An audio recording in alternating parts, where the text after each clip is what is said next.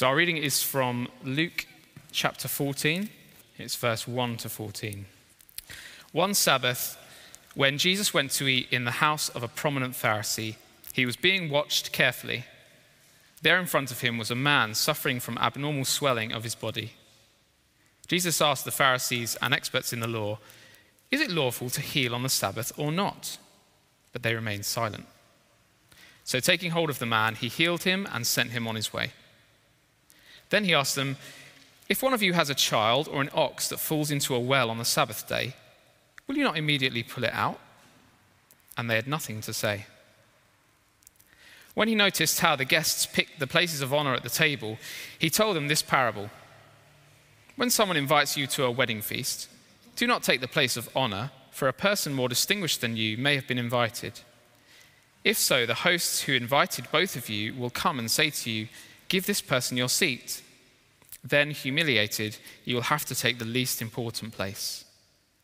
But when you are invited, take the lowest place, so that when your host comes, he will say to you, "Friend, move up to a better place."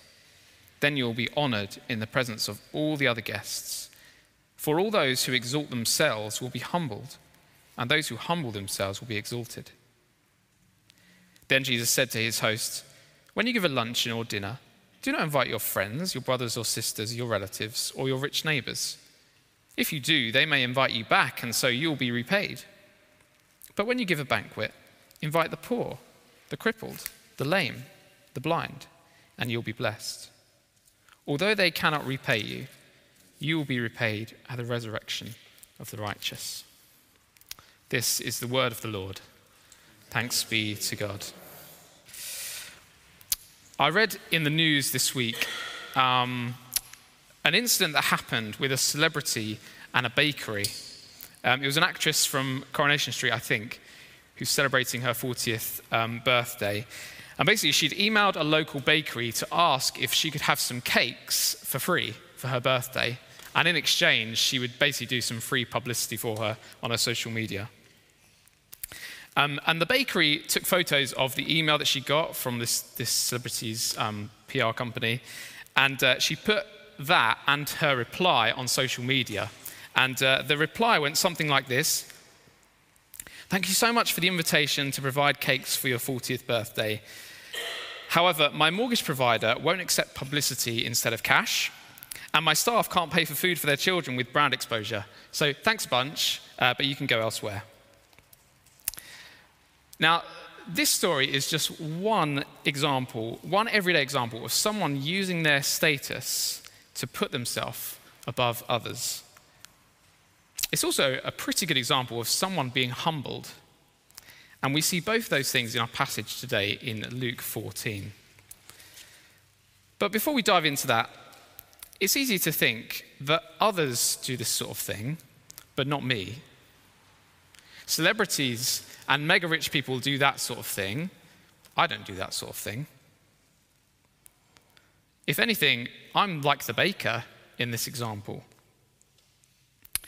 Well, I want you to think for a moment about a time when someone was in need and you stood on the sidelines. Or think of a time when you thought, getting involved in that situation is too costly for me. Think of a time when you thought to yourself, I deserve better than this. I deserve recognition for the good things I've done here. Or perhaps a time when you've done something so that you would get something in return. The truth is, much as we don't like to think so, we do take advantage of others without realizing it. And this passage, Luke 14, is going to show us how we do that and where that leads. And it's also going to show us a much better way to live. So the first thing we see in our passage is Jesus challenges religious bystanders. That's verse 1 to 6. Jesus challenges religious bystanders. So Jesus has been invited to a Pharisee's house. It's a leading Pharisee. He's a really important guy. And he invites Jesus around for a roast dinner on the Sabbath because he's trying to catch Jesus out.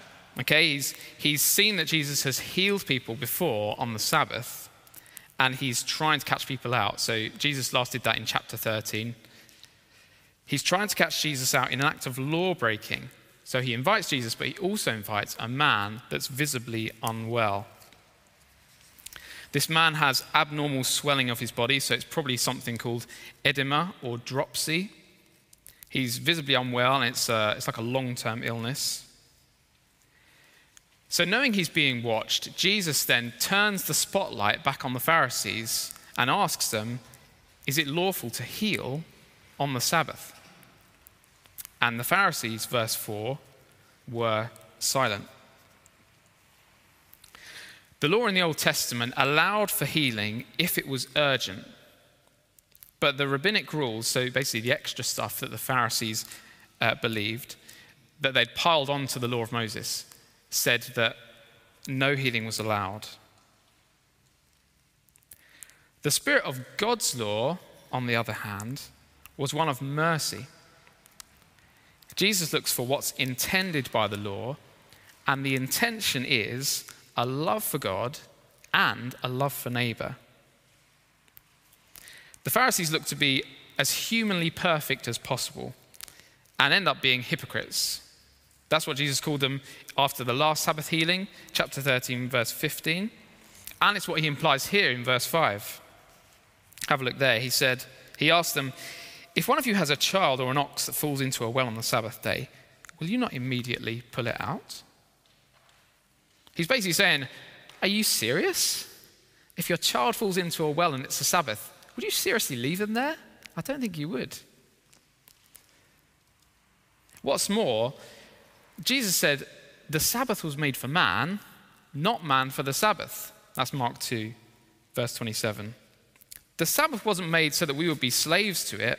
No, the Sabbath was a good gift from God to us, to rest from our week of work and to worship him. But notice the Pharisees' response, verse 4, they remained silent. And then verse 6 again, they had nothing to say. You see, if they said the man could be healed, they'd be going against their own man-made laws. And if they said he couldn't be healed, they'd basically be shown for what they truly were, uncaring and unloving. But look at how Jesus responds, verse 4. Despite their silence, he took hold of the man and healed him and sent him on his way. Jesus healed the man because he loved him. Where the Pharisees showed complete indifference, even cowardice, Jesus healed him. In the face of his accusers, Jesus didn't stop doing the work of a good and kind and loving God. Now you might be thinking, okay, yeah, but that's not me. I wouldn't stay silent if someone needed help. I'm not a religious bystander.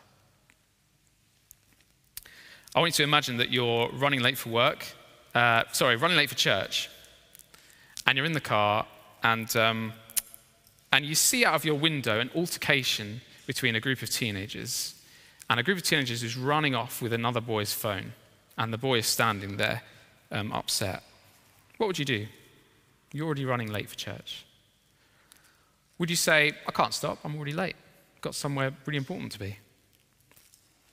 Or would you stop and comfort the boy who's been mugged? Would you lend him your phone so that he could call his mum? Would you comfort him, even if it's at the cost of being even more late than you were? These kind of moments happen unexpectedly, but I think the question we're asked of these verses is, are we driven by our need to do religious stuff, or are we driven by mercy? If we're just going through the motions, going to church every week, serving other people, going to home group, but don't have love, what good are we? If we remain silent when God puts in front of us someone in need, then what good are we? We might be really good at listening to sermons, might be really good at reading the Bible, but the Pharisees listened to Jesus, didn't they? They even invited him in for lunch. But when it counted, they were silent. 1 Corinthians 13, verse 2 says, if I have the gift of prophecy and can fathom all mysteries and all knowledge, and if I have a faith that can move mountains, but do not have love, I am nothing. So let mercy and love be at the heart of your faith, not religious works. Don't be a religious bystander. That's the first thing we see in chapter 14. The second thing is Jesus humbles those who seek glory. That's verse 7 to 11. Jesus humbles those who seek glory. We read in verse 7 that Jesus notices a bit of power play around the table. The guests at the Pharisees' house, who we can assume are other Pharisees, mentioned in verse 3, they're all basically vying for the top seats at this meal. See, in Jewish and Roman and Greek culture at the time, you used to sit around sofas around the table, and you'd have the host at the top seat, right in the middle, and the most important people sat next to him, and then gradually the less important you were, the further away you were from the host. It's a bit like at a wedding nowadays. You know, you have the top table, the bride and groom, and the best man, and maid of honor, what are they called? Yeah, chief bridesmaid. And then like the parents. And then as you go down the tables, you know, you have all the rest of the bridesmaids and the groomsmen. And then right in the corner, you have like the weird uncle or aunt who's just like really embarrassing and who you don't really want interacting with you. It's a little bit like that, okay?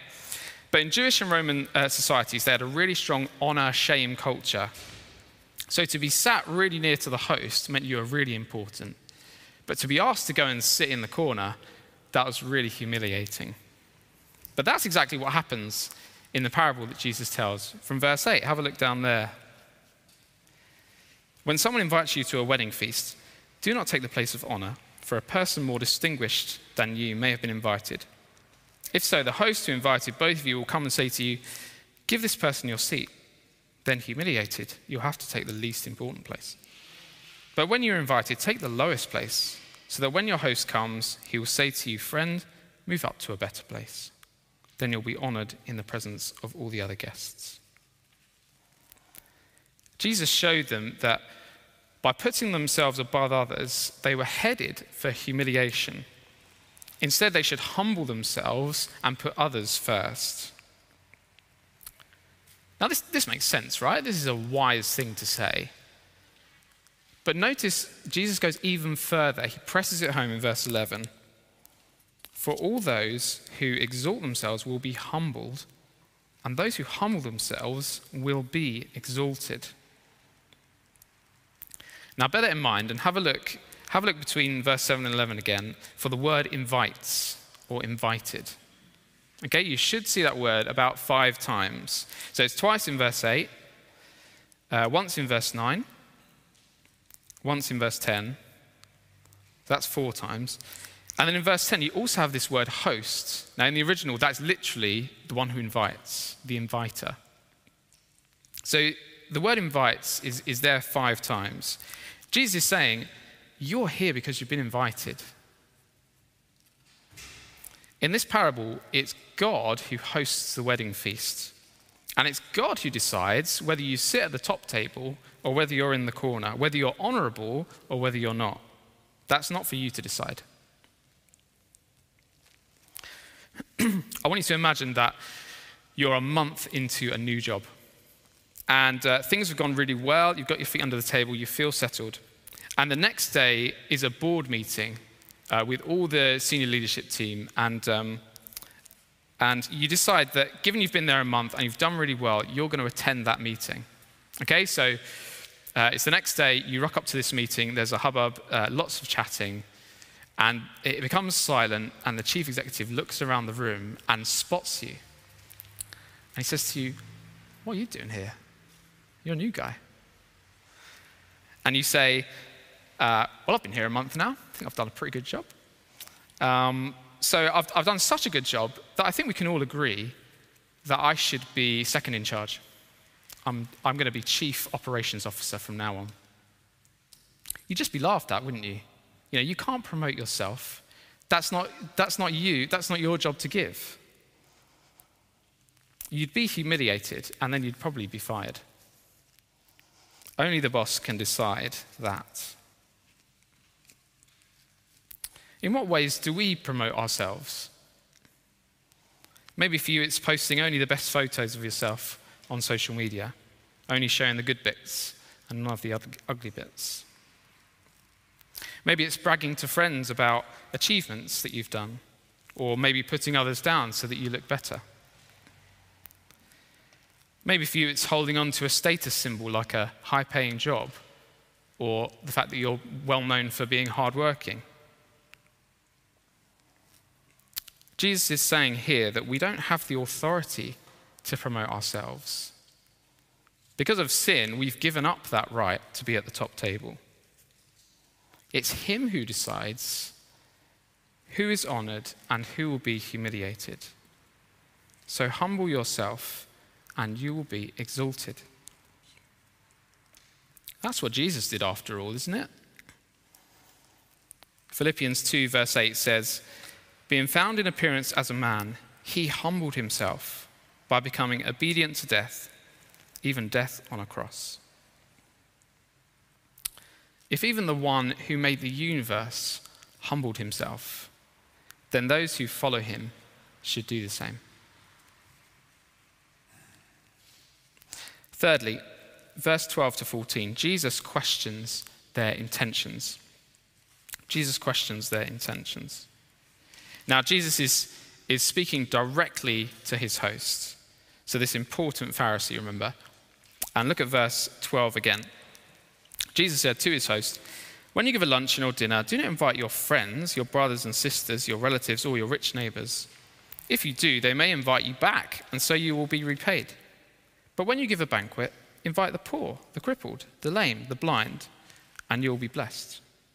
Although they cannot repay you, you will be repaid at the resurrection of the righteous. Jesus says the Pharisees need to go further than just inviting friends. Because when you invite friends or people of means, you genuinely expect something in return. Now, I don't think he's saying don't enjoy good and lasting friendships. You know, having people around for meals is a great way of deepening those friendships. I don't think he's arguing against that. But he is questioning the Pharisees' intentions, and he wants him to go even further. He wants him to include those who are blind, who are poor, crippled, and lame. Basically, he wants him to include those who can't pay him back. This will lead to true blessing. Where the Pharisee deals in exchanges, Jesus deals in gifts. We get that with Jesus carrying on this inviter language again. A host, the inviter, is meant to reflect the ultimate host, God. He's saying you should invite those that God would invite. And in doing this, you'll receive a reward that will truly last forever. Last Christmas, I read Great Expectations by Charles Dickens, which is all about a young boy called Pip, and he's out walking one winter morning, and he sees this guy who's a convict, and he's escaped, and he's called Magwitch, and he asks this young boy Pip for food. So Pip goes home and ends up taking food back to Magwitch. Anyway, some years pass, and he gets a message to say that an anonymous patron is going to supply all the money he needs to be a gentleman, and he's going to be lifted out of poverty. Pip thinks it's this local rich lady called Miss Havisham. But after some years of living as a gentleman, he finds out his rich patron is actually the guy he met right at the start, Magwitch. Basically, this guy Magwitch had been shipped off to Australia, he'd been released, and then he'd done his work, but he'd become really wealthy. And he wanted to give Pip the best life possible because of the kindness that he'd been shown right at the start of the story. Now, that is just a very small and very imperfect picture of the last 3 verses in our passage today. When we welcome people in and give to people who can't give back to us, we know God can repay us far more in the life to come than anything we could hope for in this life. We hear a lot around today about random acts of kindness. But Jesus wants us here to think instead of purposeful acts of kindness. The greatest act of kindness happened when Jesus gave up the riches of heaven to become poor and to die a gruesome death so that we might experience the riches of heaven. 2 Corinthians 8 verse 9 says, "For you know the grace of our Lord Jesus Christ, that though he was rich, yet for your sake he became poor, so that you, through his poverty, might become rich." So invite people who can't pay you back, because that's exactly what Jesus did. He gave up the throne room of heaven to be born in a barn so that you could enjoy his riches forever. If we claim to follow him, then we need to follow in his footsteps and do the same. Imagine what St. Paul's would look like this time next year if we lived this out. If we regularly invited people into our homes who can't pay us back, people who are struggling to put food on the table, those struggling with mental health, or something else which means they can't work. Imagine what that would look like. I think we'd have to put on a couple more services every Sunday just to get everyone through the door. Imagine. True humility means putting others' needs before your own. There is no greater demonstration of humility than giving to those who can't give back to you. That's what God did for us, right? We give to others expecting no reward, because that's the kind of love that God showed us first. Not self-centered love, but love that's centered on others. Let's pray that we'll put Jesus' words into action this week and always. Let's pray. Heavenly Father, we thank you for showing us a better way to live. We thank you that Jesus modeled that perfectly. Please help us to follow him and be like him, inviting those who can't pay us back, loving those more than we love ourselves. Please, Lord, help us to be humble, because your Son was humble. In Jesus' name we pray. Amen.